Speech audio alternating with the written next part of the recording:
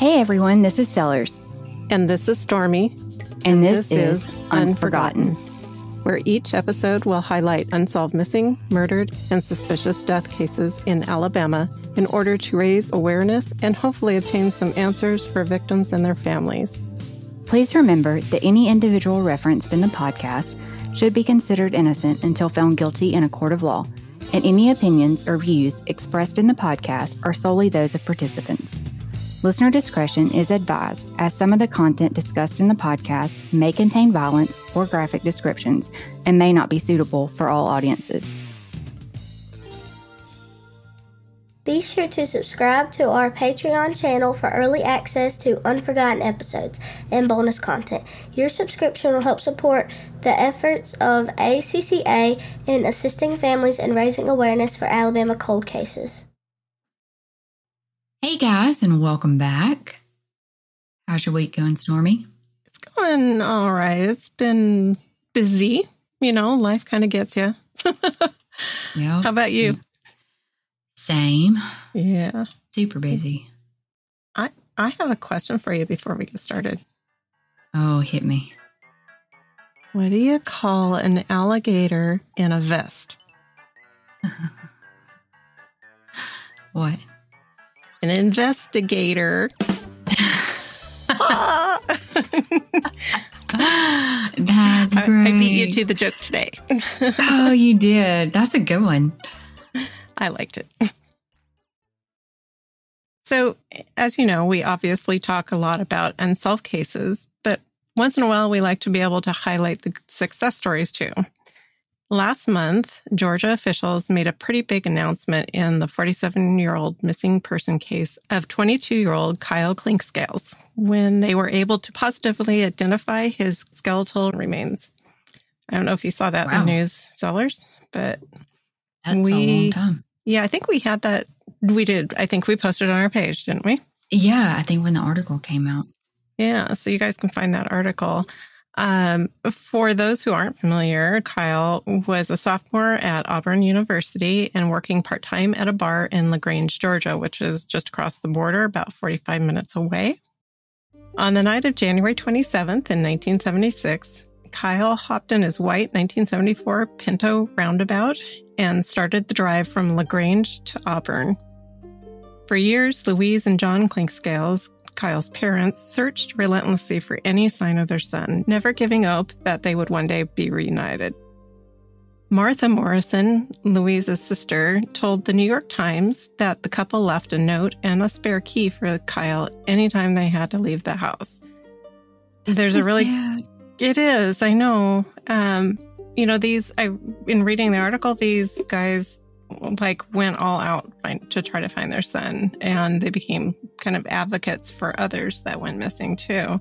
They did a lot of searching in a lot of different places and distributed all kinds of stuff. It was really great. And there will be a link to the article in the description so you guys can read it for yourself. It's a great article on this. In December of 2021, a resident of Cassetta, Alabama, 30 miles or so southwest of LaGrange, driving down County Road 38, noticed a rusted vehicle sticking out of a creek bed and called the authorities. That's when something you see every day. Yeah, no, it's not. When the investigators arrived, they ran the VIN number and plates and confirmed the car was actually Kyle's. They also discovered skeletal remains along with Kyle's wallet and driver's license inside the car. Man. Yeah, it's sad that I mean, I can't even imagine coming upon that, can you? Mm-mm. It's not clear whether the area was searched to begin with, but officials had stated it was likely not searched since it wouldn't have been the main route that Kyle would have taken, though it could have been an alternate route. Investigators did believe foul play may have been involved, and in 2005, a man by the name of Jimmy Earl Jones and somebody named Gene Johnson were arrested by the Troup County Sheriff's Office for hindering the investigation, but neither were charged for murder. And just for you guys to know geography here, Troup County is where LaGrange is located over in Georgia. Unfortunately, as we've talked about many times already on the podcast, Kyle's parents had passed away before Kyle or his car were actually located. That's really disappointing because they had put so much work into looking for him and had been so hopeful that he would be coming home, that they were leaving notes and keys to let him know where they were at. I know, it's just crazy. I thought, literally the hope, like you were talking about, but I was thinking the fortitude. I don't know if they had to convince themselves that, this was going to happen, over time when you lose somebody. And obviously I haven't, but when you've lost somebody, that's gone missing, it's so easy to let that hope die that, you get frustrated over time or, that sort of thing. We've talked to many people who are starting to lose hope, and these guys never seem to. And it's pretty amazing. I really wish they could have been here to see that, to see him get to come home. Yeah. I mean, and he did still have family, I think, right? Yes. The sister of Kyle's mother, so Martha, his aunt, that I mentioned earlier, she at least was here to see Kyle be brought home and put to rest. As unfortunate as it was that his parents couldn't be there, we're happy to know that at least some family could be there with him. And we're happy that there's somewhat of a resolution to knowing where he was now. We've been going through the counties alphabetically, but Kyle's case kind of correlated with another case that we were looking at. And we hadn't particularly planned on doing this case right at this point, but it just keeps kind of drawing us back to it. Well, there was another thing to us finding this case. It may have actually been fate, as it was accidentally labeled as in the county of Dallas. And so we just happened upon this in that way and realized it was actually in a different county. So I think that started us on our little path and got us hooked right in. Yeah, I don't even know where we got Dallas County from. Honestly. I have no idea. I think it very well could have just been like in our list, a cut and paste issue, maybe. I have no idea, but I guess it was a good thing in some ways because it led us to doing this. Right. And this case has actually been unsolved for over 46 years now. Wow. So in August of last year, Martha Fikes contacted us about her father's unsolved case. Martha was only 3 or 4 years old when her father, Pete, was last seen. She stated she's heard plenty of stories over the years about what happened to her father, but she was hoping sharing his story would lead to some additional information. It took a little bit of digging, but we were able to find at least a few things that were shared in the media at the time of his disappearance. And we're hoping that maybe we'll be able to get some additional information to add on to this later.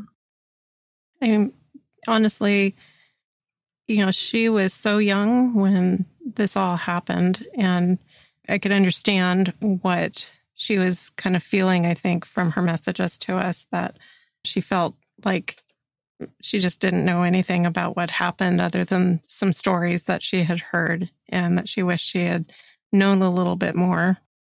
And I can completely understand that. So 41-year-old William Charles Pete Fikes lived near Sipsey in Walker County.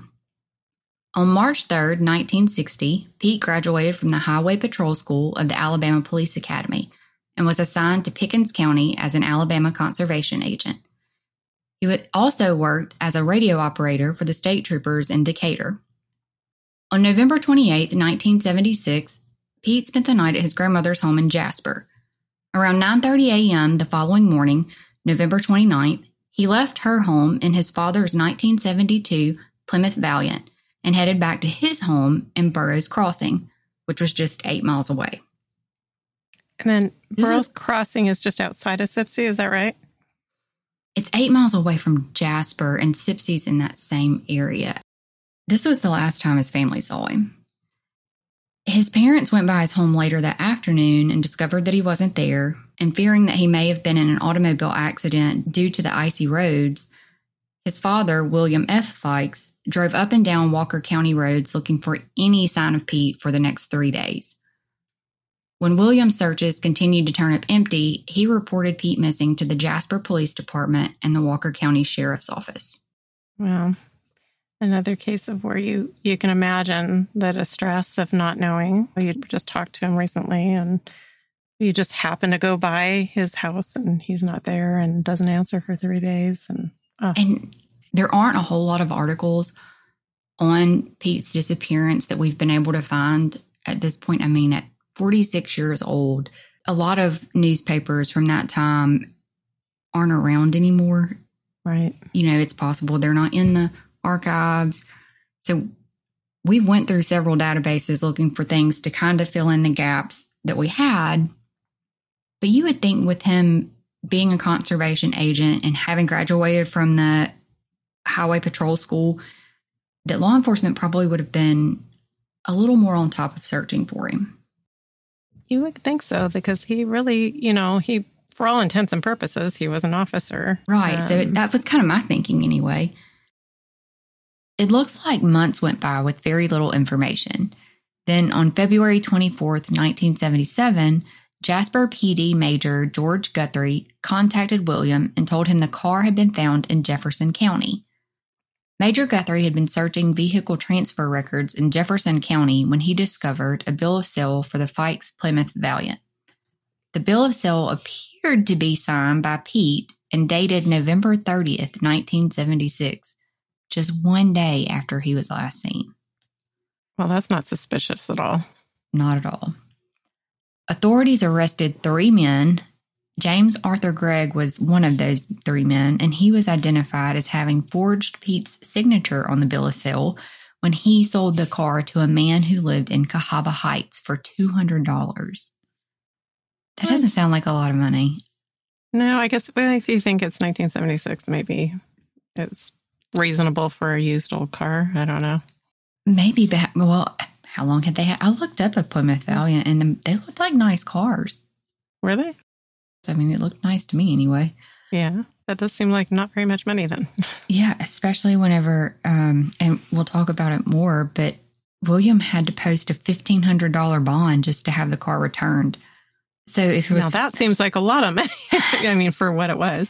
I know. Kind of so backwards. It's kind of like, okay, so which one of these is really kind of skewed?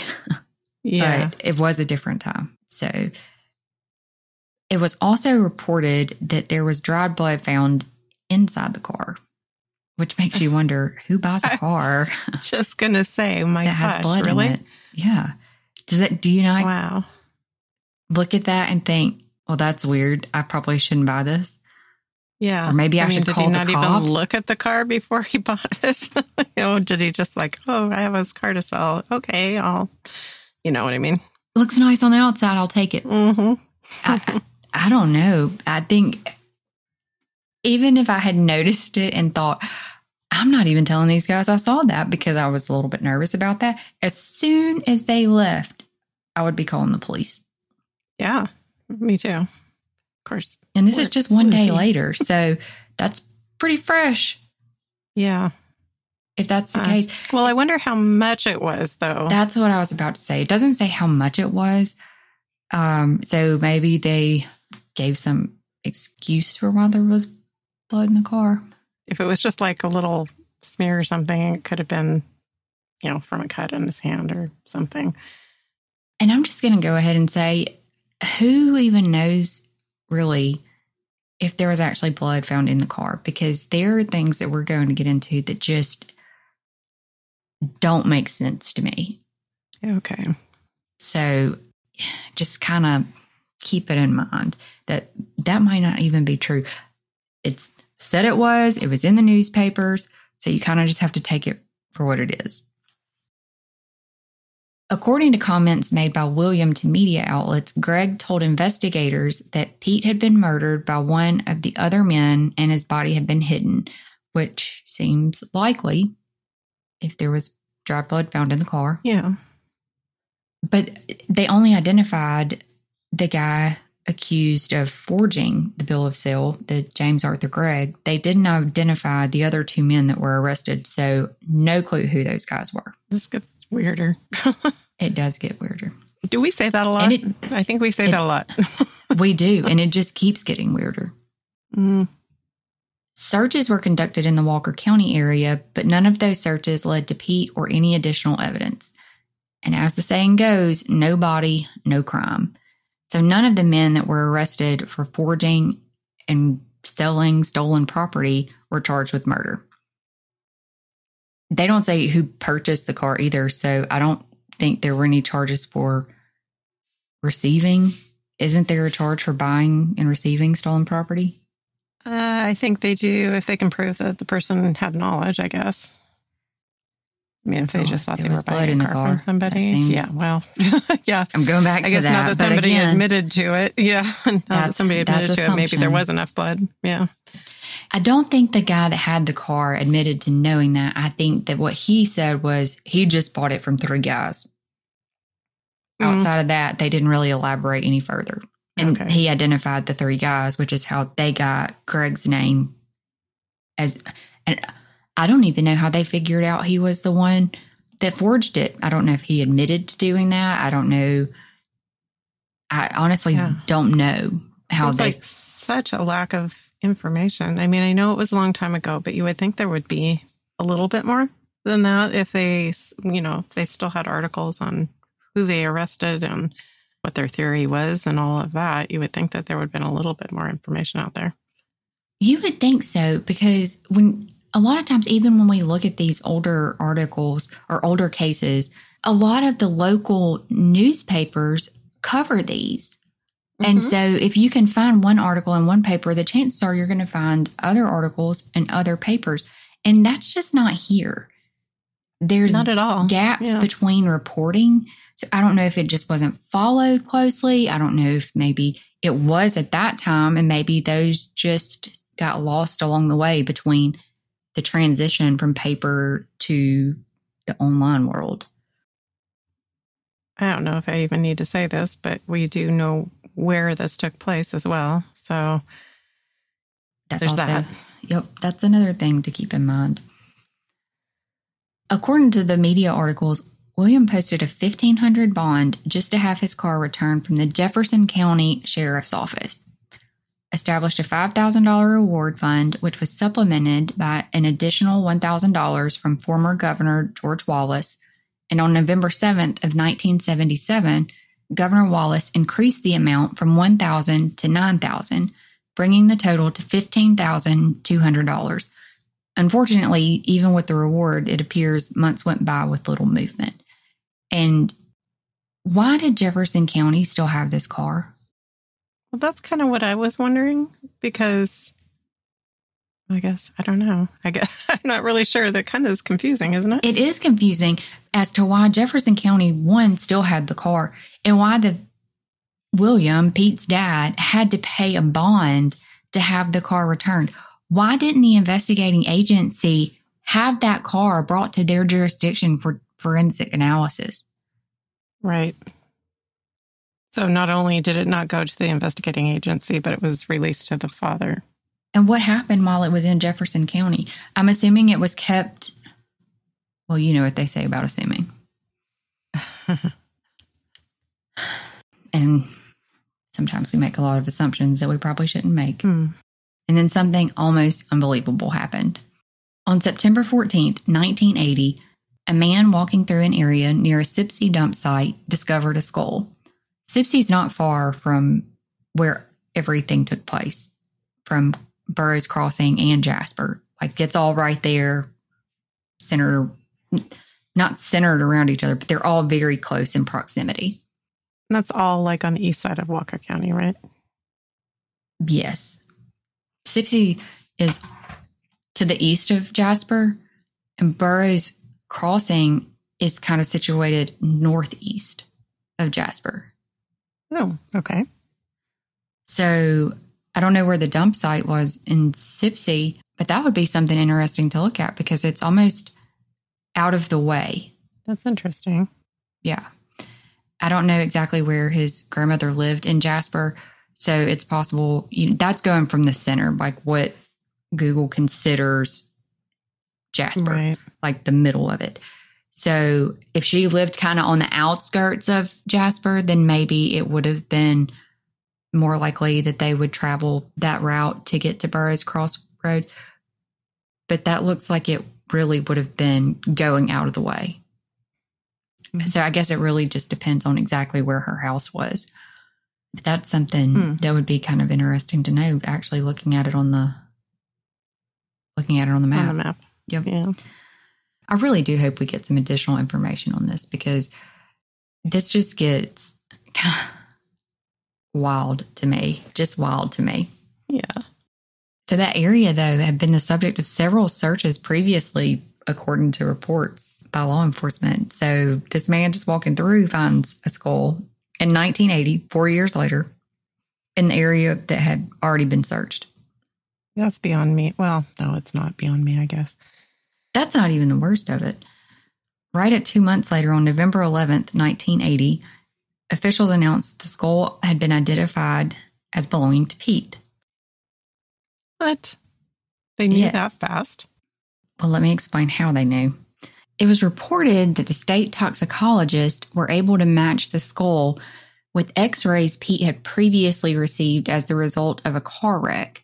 And it was further stated that the toxicologist believed that a blood sample found in one of the skull fractures would match the dried blood found in the car. So not that it did match, but that they believed it would match. In 1980, 4 years after he disappeared, there was a blood sample found in a skull that had been outside in the elements for 4 years. Okay. I find that a little bit implausible.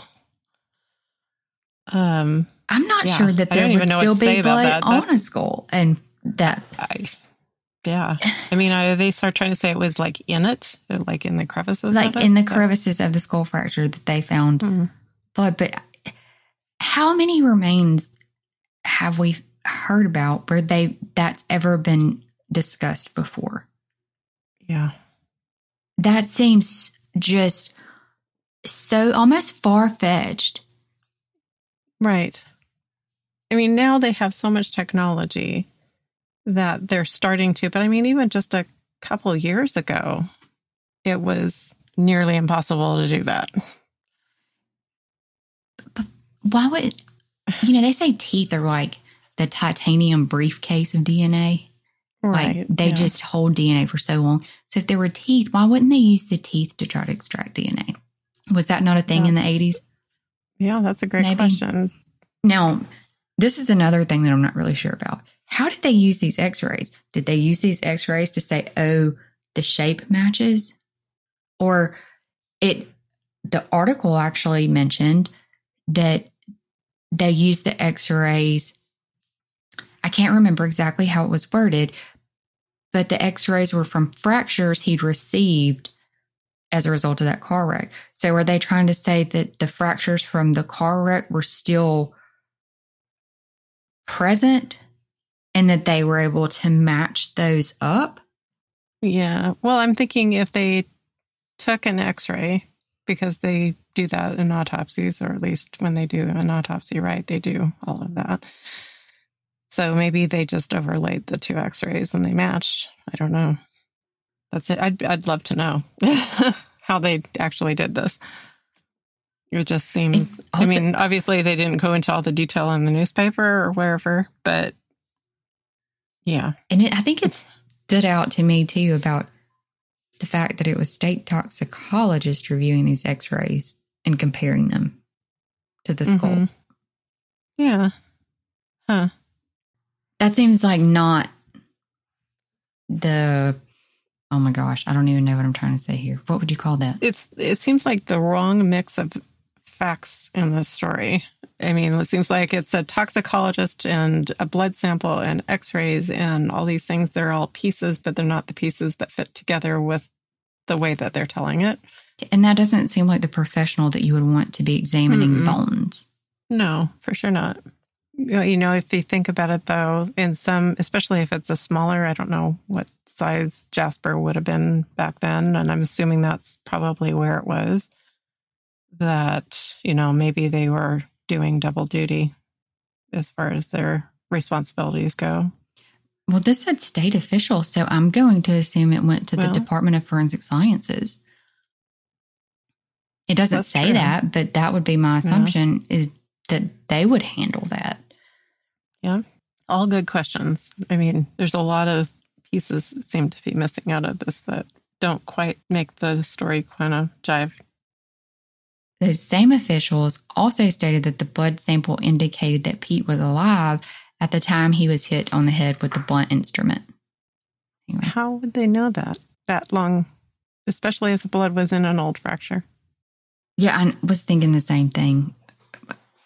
You would assume that he would be alive.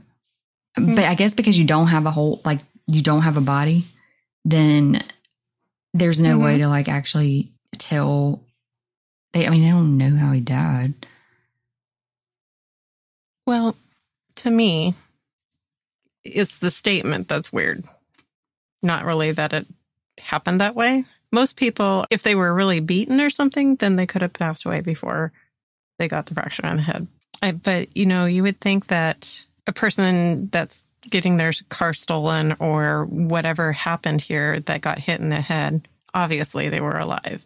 But it's the statement that they said. Officials stated that the blood sample indicated that he was alive. How do they know that? It's almost like they needed a reason to justify saying there was blood found in the skull. Like they knew that was abnormal. So they needed to explain why that would even be possible. Just one more. Does that make sense, though? Yeah.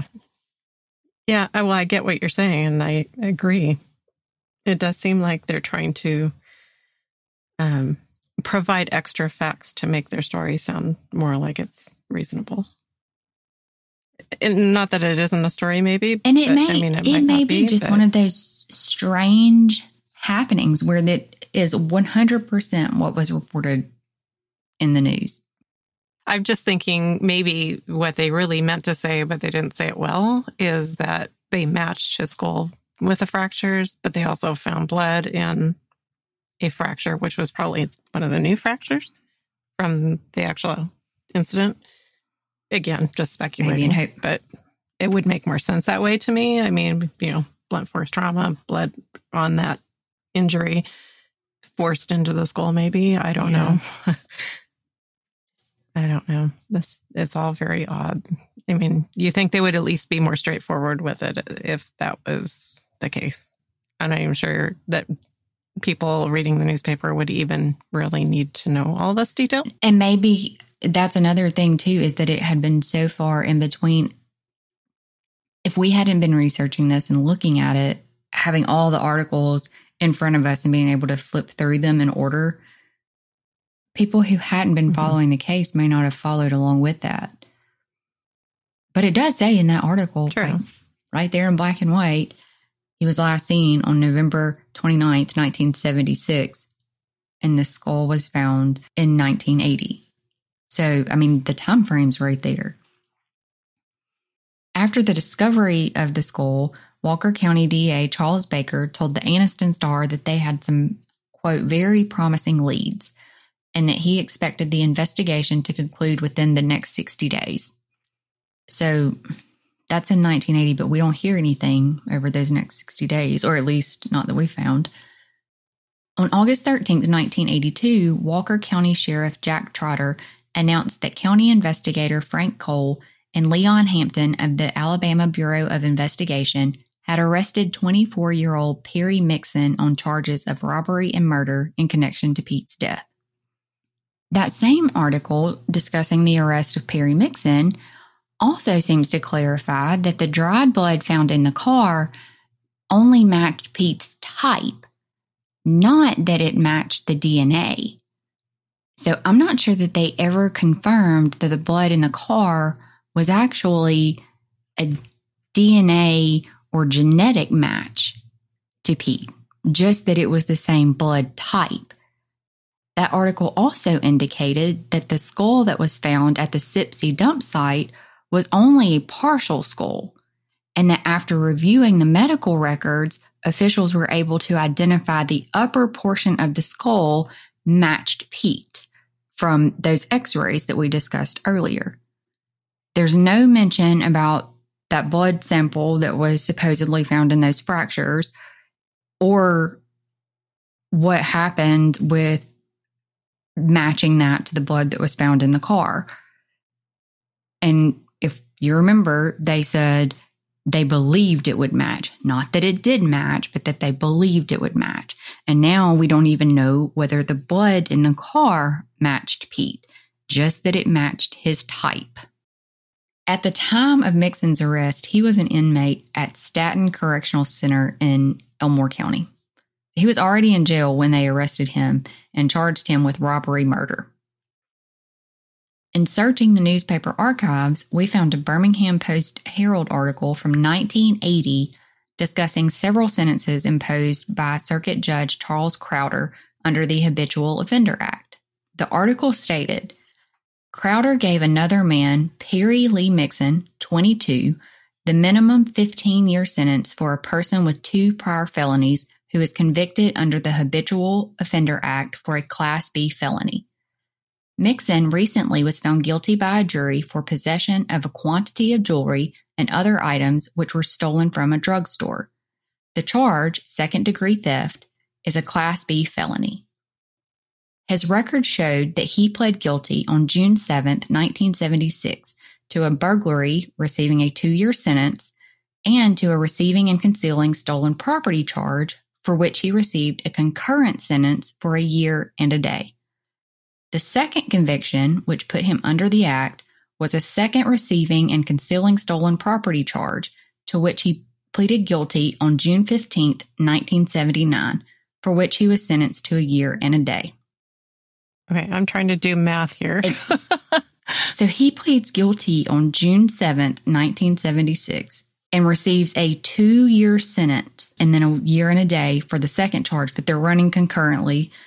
So if we assume that he served that time, he couldn't have been responsible for Pete's murder because he would have been in jail.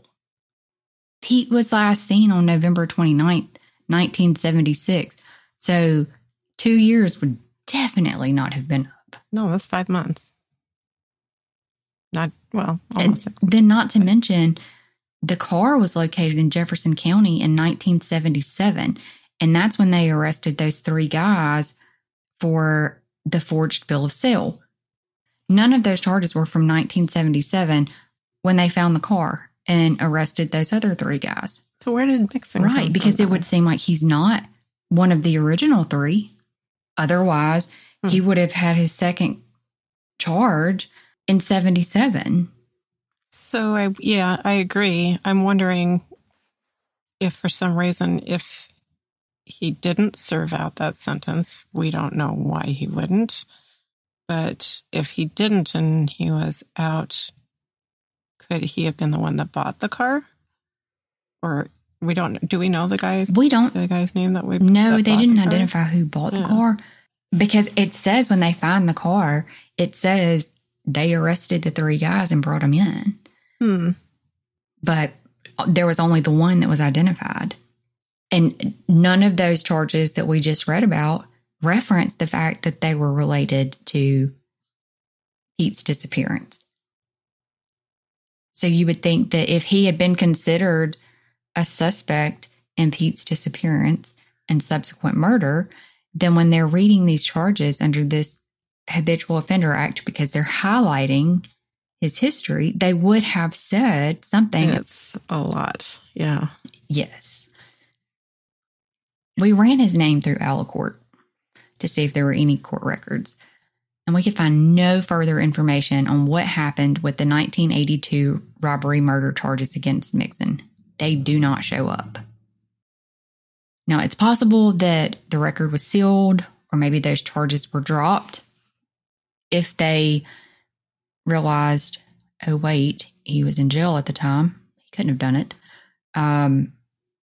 Or they didn't have enough evidence to say that he did, or whatever. You know, I guess they could have just dropped it all together, and then maybe it wouldn't be in the record.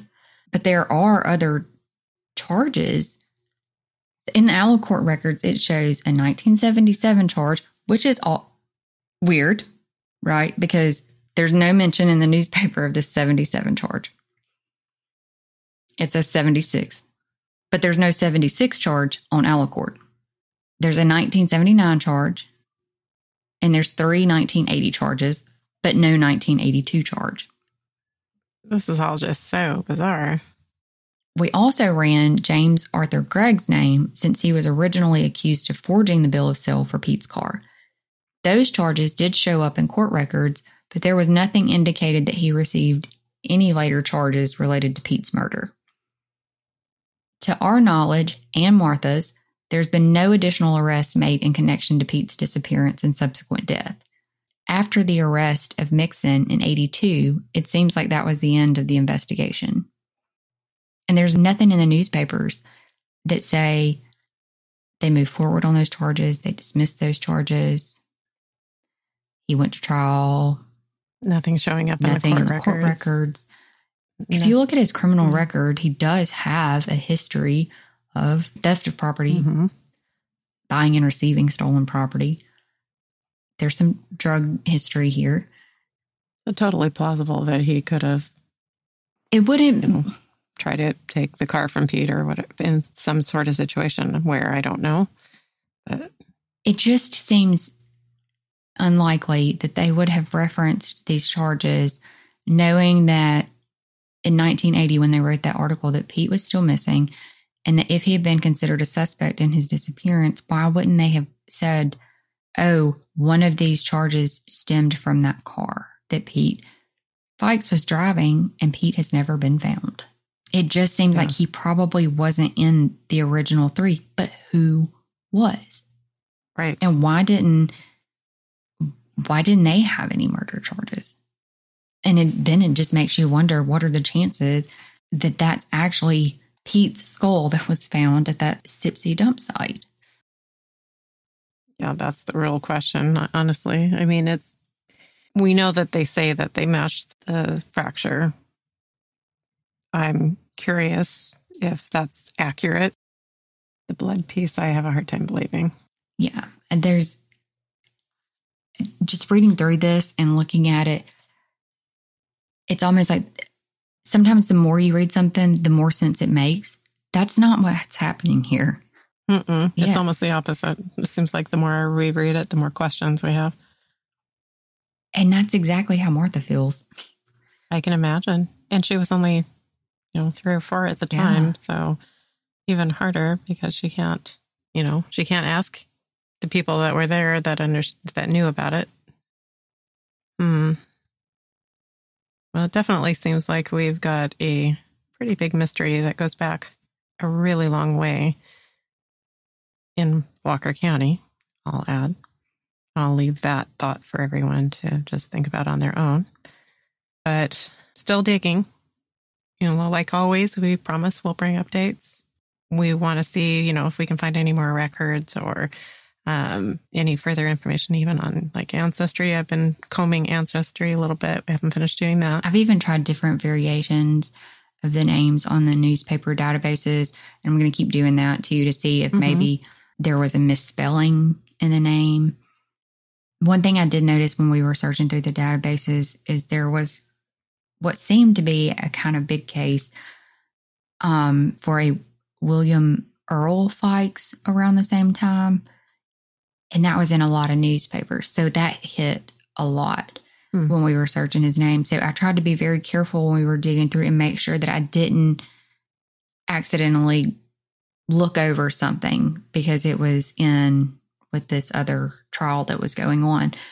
And I don't think I did. I mean, we went through newspapers.com, newspaper archives, Newsbank, newspaper source, whatever, Yep. And one of the things that we get to say once more in this, and I guess this is the case with a lot of these older cold cases, is that Martha's mother also has since passed, and she would have had some of that information as far as what, they were talking about at the time and what the police told her and that sort of thing. I don't know if they were together at the time it happened or not, but, you would think that she would probably still know that. But unfortunately, she's not here to help Martha with all of those questions she probably has. But hopefully we can give them some background and answers eventually with some of our research. As a call to action, you as our listeners, we need your help. We're going to continue to do what we're doing, but we also would like to know, if anybody out there has any of this information. If you have any connections to Pete, his job, his personal life, any strange occurrences that happened in the time frame surrounding November 29th, 1976. Think about the holidays back then, because that was right around Thanksgiving time and going into December.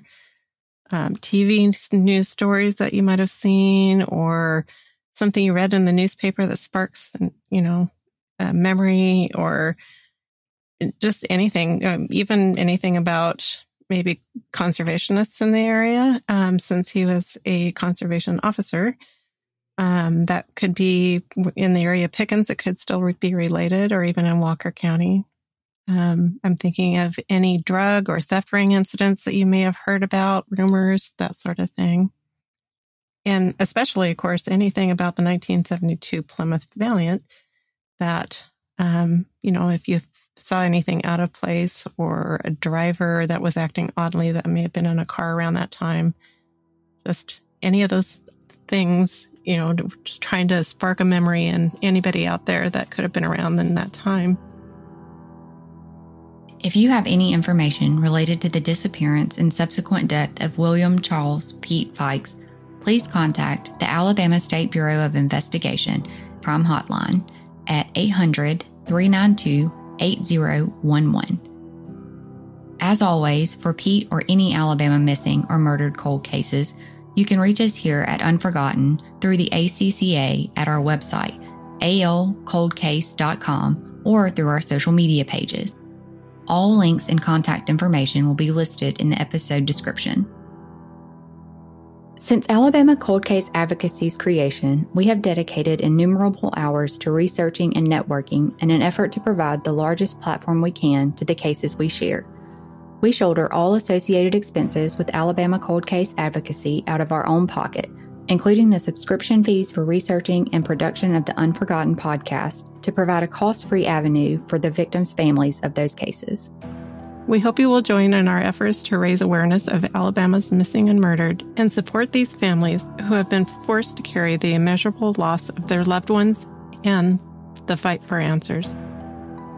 If you appreciate our mission and you are inspired to make a donation, your extra support will enable the ACCA to continue our research, share the cold cases, and help those families know that they are also unforgotten. Unforgotten is an Alabama cold case advocacy podcast recorded in conjunction with Riverside FM, hosted and distributed by Anchor FM, available on your favorite podcast platform. Intro music for the show was created by Principles of Uncertainty, who also mixed and mastered this episode. Content and production is by Sellers and Stormy, artwork by Sellers. Credits for music, sound clips, special mentions, and any source referenced in our podcast can be found in each episode's description. We hope you will join us on all the major social media sites and continue to raise awareness of our Alabama cold cases. Until next time, thank you for listening to Unforgotten.